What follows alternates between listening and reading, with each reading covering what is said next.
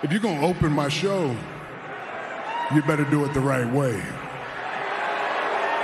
Hello and welcome to Imp's WWE Adventures Podcast Episode 2 here on the Social Suplex Podcast Network. My name is Matt Mayer, aka Imp. Quick look back at the WWE week that was. This week, a lot more normal. This is your genuine week to week, what it kind of is going to feel like, covering these 3 shows, no pay-per-views, no specials. This is just building to stuff. And you know what, to be fair, when I say building to stuff, it was the season premieres for both SmackDown and Raw. Not that wrestling has season premieres, but if you market it so, because it's TV season, WWE doing their classic thing of, oh, I want to be a part of that. This is just like, fine. Oh, I want to have my own awards show. Oh, I want to be part of the Super Bowl. Oh, there's a World Cup on. So all that stuff. WWE do tend to jump in on it. And yeah, so the season premiere time, SmackDown and Raw. Also, NXT was building up to Halloween Havoc, so even though it was a more standard episode of NXT, like the first one of those I get to review, they're still gearing towards something that's happening. So let's get into SmackDown first. Let's jump straight into it. But I do know someone who has.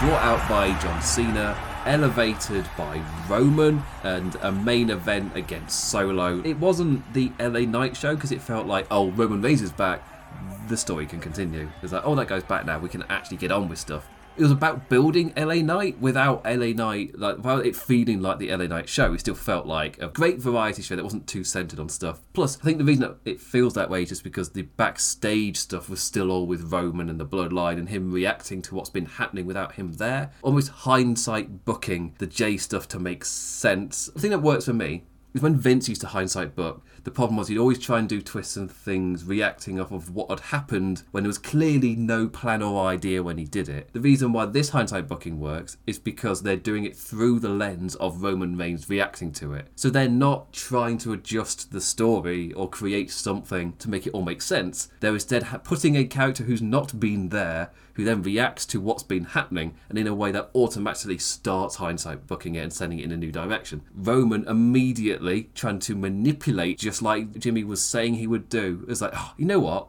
I love that. The whole thing with Jimmy was just look at the way that Roman manipulates. I'm saving you from all that nonsense, only for him to keep Jay connected through that stuff. I love Roman immediately manipulating Jimmy just like the old days. Even if it didn't really initially make sense for Jimmy to rejoin the Bloodline to me, Roman's reaction makes sense. His reaction is consistent with the Roman character. Everybody else being consistent helps steady the boat. There's 3 others rowing perfectly. Solo, Heyman and Reigns are all playing their parts. When I say playing their parts, I mean the way their characters are written to react to the stuff that's happening. And arguably it all fits the Jimmy character apart from the actions why he's joining the Bloodline. Purely because of what the character's been through, it doesn't really click for me. But the way Roman's manipulating him, 100% clicks. The way Jimmy reacts to Roman's manipulating, 100% works. It's a weird one. There's one part that doesn't work, but everything else does. But at the end of the day, because the other pieces are working, it's perfectly fine for this one gripe I have to not click. It's fine. It's absolutely fine. All of this really is about elevating LA Knight. It's just like a lot of the things I'm interested in is also like the production of stuff, the way something's presented, the amount of time like allocated because it is a TV show. Like when you heard the criticism back in like the Divas era of none of them are any good anyway type of thing. Well, my reaction was, well, how could you possibly know? Because we were given like 2 minutes. There's like, oh, they always felt like a piss break. Yeah, because that's the structure of the show. It was telling you this is the break. It was less that, oh, it was a break because they weren't good. Like, no. The show was structured for this to be the break. This is editing. This is production. So basically what I'm saying here is time was allocated to LA Knight. Production was allocated to LA Knight. And it's slowly been happening with his entrances when he comes out. No longer is it your standard film the Titantron or film the bloke in the ring. Now for LA Knight, they get the camera to the crowd and they get that angle just to really give the depth to the arena as the crowd stands up with LA Knight's music hitting. Similar to what they did with Stone Cold. Similar to The Rock. And yes, there is that thing of fans saying, oh, he's similar to the Rock and Stone Cold. For me, this is them leaning into it. And I don't mean leaning into it into like the way they're writing his character. I don't mean the way leaning into it into kind of programs they're giving him. I mean the way they are shooting and producing him is like those guys. They're doing it already. Yeah, he's taken massive inspiration from both of their styles, especially in the way he does his promos. He's like a mix of the two. But the thing that hits me is WWE are leaning into it. And it's not just in the way that they're writing his character, it's the way that you frame him when he's in an interview. It's the way that you angle the shots when he's talking. It's the way that you shoot the arena as he comes out. The Rock and Stone Cold, they both got the arena standing up shot. Makes him feel really important. Like, that's a huge... CM Punk, as over as he was, he never got that in WWE. Because it's routinely happening now, wherever they go, they can set it up knowing, okay, when his music hits, there's going to be a reaction. So we can frame it up just like this. Part of me is surprised they don't do it for Cody. Of course, that's why I don't see it, because the lights go down. I'm an idiot. I was trying to think, why don't they do it for Cody? Oh, yeah. Yeah, the lights do go out. That is a massive hindrance to getting the crowd reaction shot. With LA Knight, the production is behind him, and they're leaning into the similarities between him and The Rock. One thing I really like as well, which I swear this happened with The Rock as well, where you get the reflection in the lenses of the guy that he's talking to. It's like, oh, it works so well. The reflection of Roman Reigns in LA Knight's glasses. It's like that works really well. It's an amazing... just a shout out to the production for that. This is really weird. I'm giving so many plaudits to WWE production. It's been one of my massive gripes, really, for WWE, just the way they produce their shows, especially NXT. Just, it rubs me the wrong way. And I feel like, again, this isn't the week to go into it for NXT. Evidently, the time's been allocated to SmackDown. I'll get to your production at some point, NXT. I will do it, I promise. With SmackDown this week, there were the production things. Was like, okay, that was odd. cough in the cowardice later. But still, the way they're presenting LA Knight, they are filming him as a big star. And even though he hasn't had the storylines to back it up, this is the one. This is the elevation. It's like they are believing in him. But before this program, they were already filming him this way. It's more than just where are you booked on the show. Obviously, that includes like timing and things, and that's what I meant with the Divas era. They were never going to be stars, really, because they were never allocated the time to get you invested in that. It's my main gripe with AEW and their women's division. Well, of course, like a lot of the women aren't getting over because they're not given the time to even try so. You allocate the TV time, you structure your show a little bit better, you will find the time to get this stuff over. Because creatively, the crazy thing is, and especially with WWE critique, this is something I've faced over and over again when trying to explain stuff to people. The best example for me was when AEW had Bryan Danielson defeating all of the Dark Order people on his way to facing Hangman Page, and they were doing it in all the Dark Order people's hometowns, each one. But like hometown after hometown, one after the other. It was like, oh, that sounds really... Like, how can they do that? I was like, well, that's because you control the entire creative process. You can just book it. You just book that. It's really not that complicated. You just write it so it's so. Really not that difficult. For me, that's the kind of thing with WWE, especially in the Vince era. I was just trying to explain. You can structure the show differently so you find time for things. You can completely change your ways of production, the way things are written. You can just change it all. It's not the way it is and then that's set in stone. No, you can change every single inch of this. So much can change. For me, yeah, LA Knight, a great example. They have changed how they filmed him these past couple of months, and it's really shown, and he feels like a bigger deal. The biggest one is filming the way they're filming the audience for his pops. It's not a close-up or anything, it's getting the mass amount, it's getting the right angle as well to really give you that depth of the audience as they're doing it. They're giving him the special shots as he's walking down to the ring, especially the creative camera work as well. Cody also gets creative camera work, like in his matches as well. He's the one that tends to get a creative idea in his match, especially for like a camera angle that makes you feel more personally in there. Because pretty soon that happened in this SmackDown show as well. Like they had a guy run up the stairs and film Cody as he got his hot tag from the perspective of his corner. It's little things like that. It's not just how do you film, it's who do you give that filming style to as well.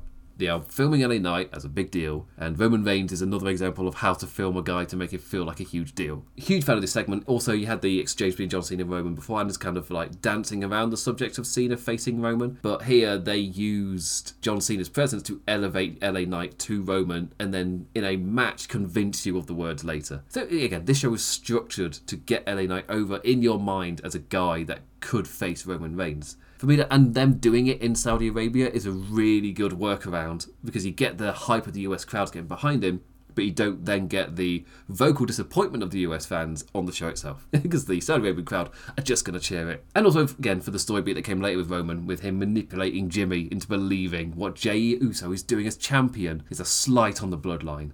It fed into Raw, which I was not expecting because my mind is still on the way that Vince books, even though it's been over a year of Triple H. I watch a storyline thing set up, and I don't expect it to be followed.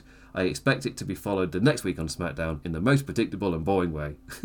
Or it was just a setup to work on that show. Because Vince would constantly not know what Chekhov's gun was. He seemingly just didn't get it. Why would you show the gun if you're not going to immediately fire it? Everyone knows the gun's there now. That's not the point of the gun. You show the gun, so the audience knows it's there. Then the anticipation builds for the gun being fired. Triple H seems to get that. So you get a lot more gun introduced, and then it fires later when you're not expecting it. And that's what it was with Jimmy. They told you about Jimmy. In a way, they kind of fooled you by having him try to interfere in the main event here. But it felt like the actual gun being fired was Monday Night Raw. They caught me off guard because I wasn't expecting it. I still don't expect it. I've been conditioned for years. And my conditioning when it comes to WWE TV is slowly being broken down, but the instincts are still there. Just like the wrestling fans who are chanting what during a promo that you really shouldn't be chanting what during, but you've been conditioned, that's just what you do. Now, no, must break habits. I feel like Triple H is slowly kind of eroding those fan conditioning habits. Anyway, let's move on with the show. Nick Aldis was introduced as the new general manager, very peculiarly. So Adam Pearce is out in the ring. Triple H gets his entrance. Triple H congratulating Adam Pearce on all the work that he's been doing. It still feels weird to me just because Adam Pearce's character, the way that it was introduced into the role, was just done so... It was handled as badly as the rest of the product under Vince at that time. For me, it's a perfect encapsulation of the era. It's like, what was Adam Pearce's character as the general manager? You know what? I have no idea because it changed to fit whatever was needed for the storyline that he was booking for. He didn't have a character. He was authority that worked around for whatever the storyline he was authoritating over needed. He wasn't a character, he was a plot device, or a narrative device to set up the thing. He might as well have been a phone or a laptop. He was even not a thing. But under Triple H, he started to get a little bit more character, but for me, that kind of stain of you are basically a laptop never really erased from me. They introducing Nick Aldis, not only does it give the character of the general manager for SmackDown just immediately a massive oomph, there's just something there right out of the gate. But it also has some character to Adam Pearce, who's moved over to Monday Night Raw and feels immediately in Monday Night Raw just felt a lot more established. It felt like this is a groundwork to actually build a character off, so that when he books a thing, we can understand why he's booking it as Adam Pearce rather than booking it as representative of WWE. The character wasn't a character. So maybe it's got room to actually grow at this point. Out comes Dominic Mysterio, huge boos, but he then uses that to introduce Nick Aldis, feeding off of the heat of Dominic Mysterio to kind of now give Nick Aldis some cheers. And for me, the reason that it's weird is it turns out Nick Aldis was just ringside the entire time. Like, no down the ramp introduction, no big kind of hoo-ha presentation.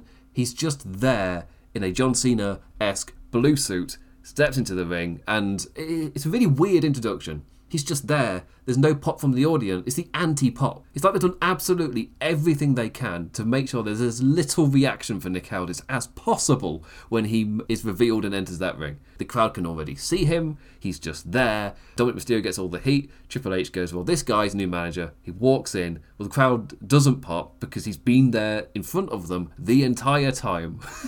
So it's in a night where I'm applauding the production of WWE. Part of me thinks they were so on it elsewhere. This must have been purposeful. They must have been going for this. Like, maybe they're just trying to save the pop for Kevin Owens. It's almost like they wanted no reaction from Nick Aldis to then build up what's coming next. So he gets to deliver the amazing line to Dominic Mysterio, shaking his hand saying, oh, I'm a massive fan of your dad.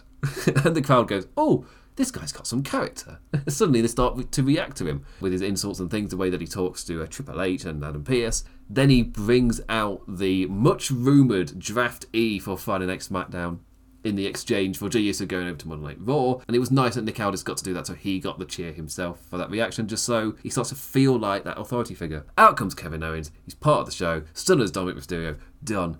It was a nice introduction for everybody. So Nick Aldis gets some of that momentum rub from Kevin Owens as you establish his character. Then he also got to set up the exchange between Jade Cargill and Charlotte Flair, and he also got to interrupt Roman Reigns and LA Knight later in the night to say, not here, not here. Rest of the show genuinely doesn't really matter. Yeah, LA Knight vs Solo was the main event, and that it did a great job of establishing LA Knight at the top and also incorrectly convincing you that the Jimmy Uso checkoff could have been fired when it hadn't. It's like, oh, yes, that's good booking. It's good fighting. Well done you. But that was SmackDown. It was about building LA Knight, but successfully didn't feel like it was the LA Knight show. It still felt like Roman Reigns' show. And this one felt like a season premiere. And it actually felt like things were being shaken up and progressing from what had previously happened. Yeah, with the mixture of like Jade Cargill, Nick Aldis, Kevin Owens, LA Knight getting his elevation off of Roman, the return of Roman helping as well, him finally interacting with the new Jimmy Uso and Bloodline relationship. I've only mentioned certain things. The rest of the show is kind of like, whatever. Successful season premiere, well done you. And let's use that to bounce onto Monday Night Raw. Jey Uso's on another level right now. They don't call him main event Jey Uso for nothing, you know. Oh, wait. That's Jimmy Uso. What the hell? Jimmy, once again, flattening his own twin brother. There were title matches, there were title changes, there were storylines progressing and kind of building off and stuff. Overall, for the episode, I thought the beats they created were all great. You had a Big Boy Bash Intercontinental Championship, which is definitely worth checking out. And you had your really fun tag team main event, because that's how I'd explain the Judgment Day versus Cody and Jey Uso tag matches. I'm not screaming from the rooftops that I've seen one of the best matches I've ever seen, or one of the match of years or anything, but they're really fun. And then that level, 3-star WWE TV matches that are just really fun with interferences galore. So it's that kind of style. But the show was about that kind of storyline. Like Sammy no mates out over here without his Kevin Owens addressing the crowd. And as the other people kind of got introduced throughout the show, in my head I was just joking that Raw's becoming like a Bloodline anonymous recovery program. It's just like the way they're all talking to each other. With Drew McIntyre just not over what had happened with the Bloodline, and Seth Rollins being like, just move on from the Bloodline, my friend. Sami Zayn doing that whole interaction with reacting off of Kevin Owens being drafted away, and the whole Jey Uso relationship stuff, things with Cody as well. It's just like everybody is reacting and reeling during their recovery program after their time with the Bloodline. I wrote that down partway through the show. I think it was like after a backstage segment with like Sammy and someone. Was it Sammy and Drew? But then in the main event, suddenly I was like, oh wait, no. That feeling was on purpose. And it all came down to a lovely little bow. I suddenly realised me making that joke of, it's becoming a bit of a anonymous recovery program over here, was entirely intentional. That's what they wanted me to feel because of the end where it turns out it was an episode about people not being able to escape the Bloodline, just not being able to put it to a side. Then at the end of the show, the Bloodline costs somebody some titles. The Bloodline isn't letting them go. It isn't letting them move on. And I was just like, yes, that is good writing. That is good booking. Good stuff. That's good shit, pal. But yeah, Judgment Day won back the titles. The match itself in the main event had interferences galore, like Sami Zayn comes out, Dominic Mysterio comes out for his heated stuff. But Jimmy Uso is the one that comes out to swing us into the title switch. It's like, look, the BA Bloodline Anonymous meeting feeling has a purpose. How lovely. That was a feeling they wanted me to have. It wasn't just them running so many segments back to back, double writing themselves, and that feeling was jokingly there. It's like, no. This was on purpose there, because at the end of the episode, the Bloodline shows up and creates this huge kind of stink over the main event. I was a huge fan of that. And I realised something was set up, and I didn't realise it hadn't been paid off yet.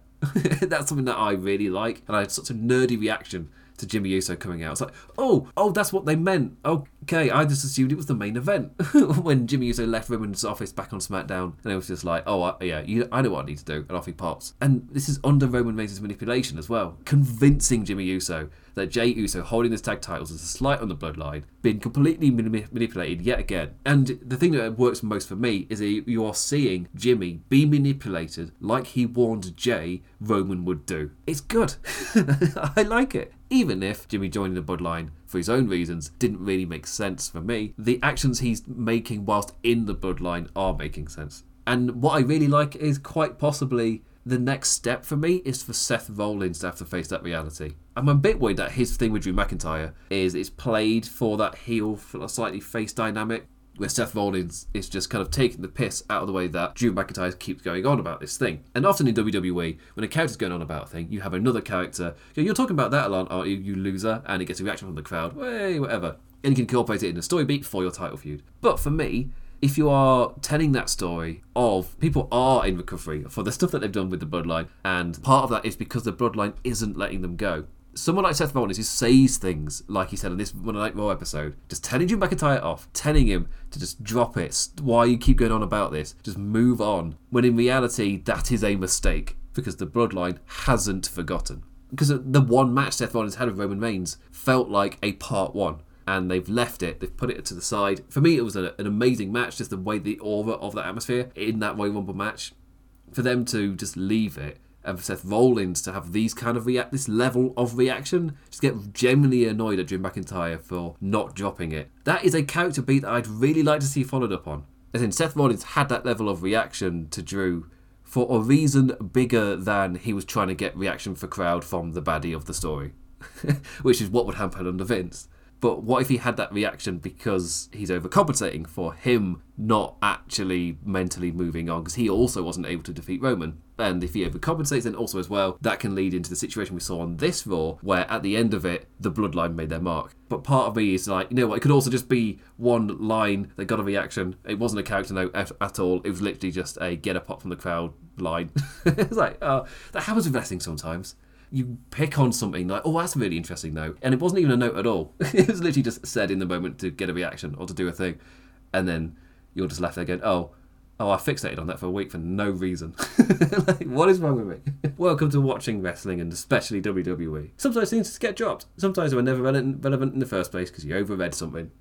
That's the experience. But what we all know was bloody brilliant, mate. The big boy Gunther versus Bronson in their big boy bash.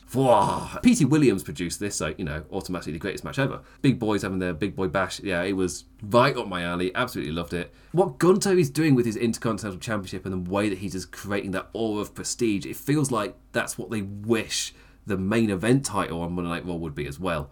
The way that he reacts in his stories, the way that he presents himself, the way that he holds himself, the way that he, in his matches as well, it just works in elevating that championship, which is absolutely huge at this point, where he's obviously broken records and he's now still feeling like a dominant champion, and he's still having the best match of the night. Things like this. It just really works. Like, obviously with Seth Rollins, I'm coming off of the Shinsuke feud, which unfortunately in ring never clicked past a certain point.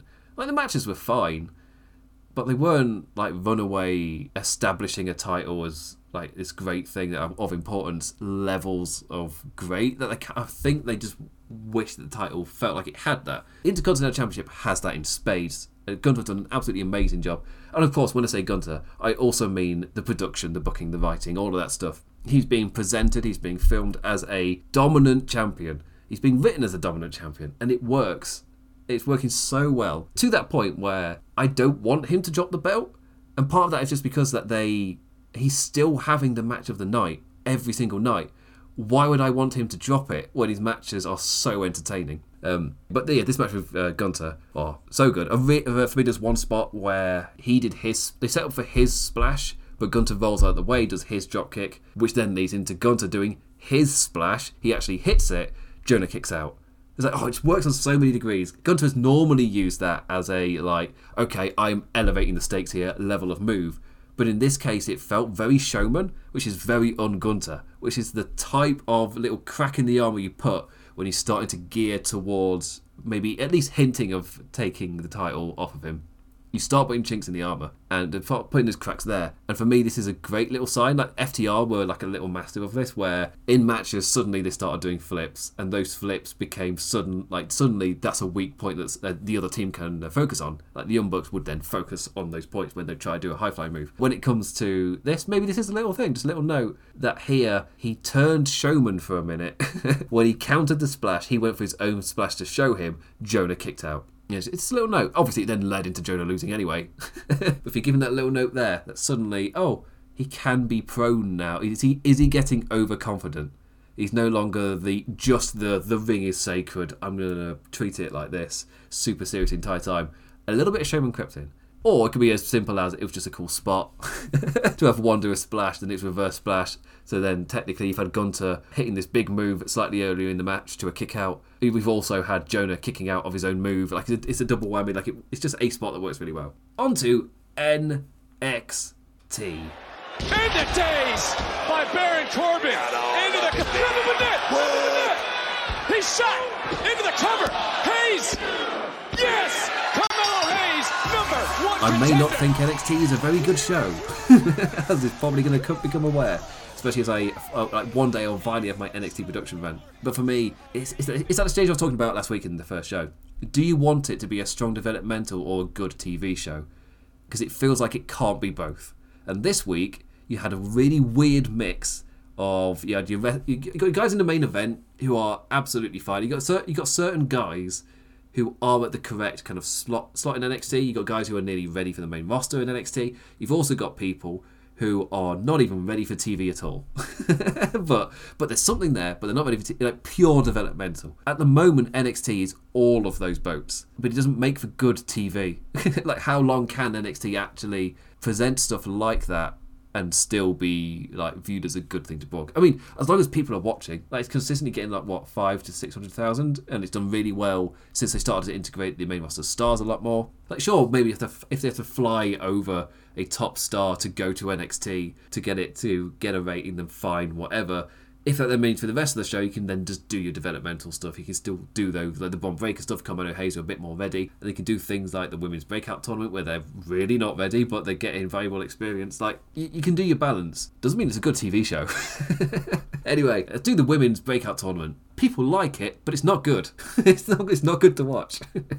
For me, I'm generally a fan of NXT feeling like a developmental, but I'd be lying if I said the breakout tournament matches are good TV. I'm watching two wrestlers in training on my television. Of course it's not slick. They're in training. Who on earth wants their in-practice matches televised? Like, the tournament's continuing, but it's the not ready for TV eliminator. Like, I still love the breakouts, of the concept of these breakouts. I'm generally a fan of that developmental feeling, but it is not good television.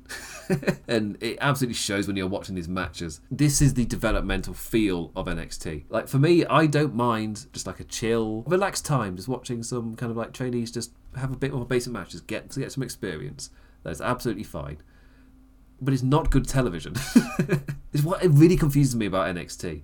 Like, which is it? Is it a show that is on cable television in front of hundreds of thousands of people, or is it a developmental to help their talent get experience? And it feels like they're trying to be both, but I'm not quite sure if it's detrimental or not. It's a weird one. I'm being thrown in on the deep end. But there are bright sparks in it. Ariana Grace's Miss NXT pageant queen character that we saw this week on the show is absolutely great. I loved it. I loved the way that she was carrying herself. Doing that, you could immediately tell she'd got some experience with this character, knew how to present herself, to hold herself, to dictate the way that she speaks. Everything about the way that she talks to the crowd, the way she looks at the crowd, looks at the camera, all of it was absolutely nailed.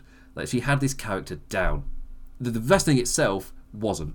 And this is just where I was just like, oh, that sucks, because the character was so good. Even though the character was nailed and well practiced, the wrestling itself, I'm still watching people in training, and her presentation of her character was so good, I temporarily forgot that until I started wrestling. I was just like, oh, that sucks, because if that character was then backed up by a much more solid wrestling performance just because they've been training a bit longer, as you can clearly see with a lot of the women in this tournament, there's a lot of promise in all of them, but obviously it's early in their careers, early in their development. Of course it's not going to be slick. But the main event was Carmelo Hayes. This was all about him. The kind of addition of Trick Williams, only for him to make the mistake of going to the most dangerous place in America, the NXT parking lot, and getting taken out of the match. Who attacked Trick Williams? Hopefully it's written a lot better than the previous NXT Who Attacked storylines. There's so many famous Who Attacked in the parking lot storylines. We'll never know what happened to Samoa Joe and TNA. This show, in terms of the structure, in terms of the promo of Carmelo Hayes, with the introduction of Trick Williams and then him in the main event, it was all about building him up for Ilya Dragunov. He got to hang with the tall lads. Yeah, it was a decent match in the main event.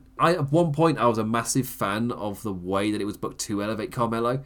Like, you know what? I think Baron Corbin's a great addition in this match, because he's the straight man. It's like the way that you would structure a comedy trio. You have the straight man, the boring one, but that's because he makes the funnier guy look even funnier as he bounces off of them. Which means when you have Carmelo Hayes there as the athletic guy, he really shines in that role. And it makes Dijak stand out more as well, because he's a bigger lad that can do more impressive things than the other bigger lad. There was even a "This is awesome" chant after a Baron Corbin move. Like, my God, you have produced this match well when that happens. But for me, I really enjoyed the dynamic. The dynamic between all three of them just worked, especially in the way of elevating Carmelo to the Ilya Dragunov match. Plus, you got in the background of Who Attacked Trick. And it better not be Carmelo, because that feels boring. Boring and predictable. I've said before, sometimes boring and predictable isn't the worst thing in the world, but you have to make it make sense first. You can't reveal it and then make it make sense afterwards. No, give me the information beforehand for it to make sense for the character to have done it. And him getting the 1 contenders match isn't enough, because that, for me, that's more of a plot point. I don't mean what made the plot point happen, I mean the character. Why did he do it? Why would it make sense for him to do it? Not what did he get out of it, but why would he do it? They're two very different things. I'm not going to get into the difference between story and plot. This is not the time to do that, but that is definitely a topic which is close to my heart at the moment with the way that the internet reviews movies. I'm just like, oh my god, they're like, oh, the way the internet talks about film and things, and the amount of reviews I've watched on YouTube that just recap the plot. I'm just like, well, this is not how you talk about film. Anyway, tangent. That's a huge tangent, but it's a tangent I might keep in because it's something I genuinely need to get off my chest in some form of something at some way. Anyway, that brings me evidently to the end of my NXT review as I drift off topic. But a building block week for WWE, really. Got Crown Jewel coming up, we've got Halloween Havoc the week after. A much more standard week. I've got a lot of positives in the main roster at the moment. It feels like there's a lot of positives, and they're doing a lot of good building to get us to that Royal Rumble WrestleMania season. And I'm a fan seeing all those pieces fall and start to build the blocks that will be the structure for WrestleMania. But thank you for listening, engaging in any form, any manner. Always appreciate it, never take it for granted. Please do listen to the other shows here on the Social Suplex Podcast Network. We have One Nation Radio with Rich and James, All Things Elite with Floyd, Keeping It Strong Style with Jeremy Donovan and Joshua Smith. I think this week he's got Suit Williams instead of Josh. And of course I'll be back around the same time next week. I'm trying to get these uploaded every Thursday, but as I'm doing a proper edit, there may be the odd week where I don't. Anyway, thank you for listening. I'll be back this time next week with another recap of the week of WWE that was. What did you make of it? You can follow me on Twitter at the Damn Implicator Social Suplex on Twitter as well. Please go there to get all of the shows here. With that, I bid you adieu. Adios.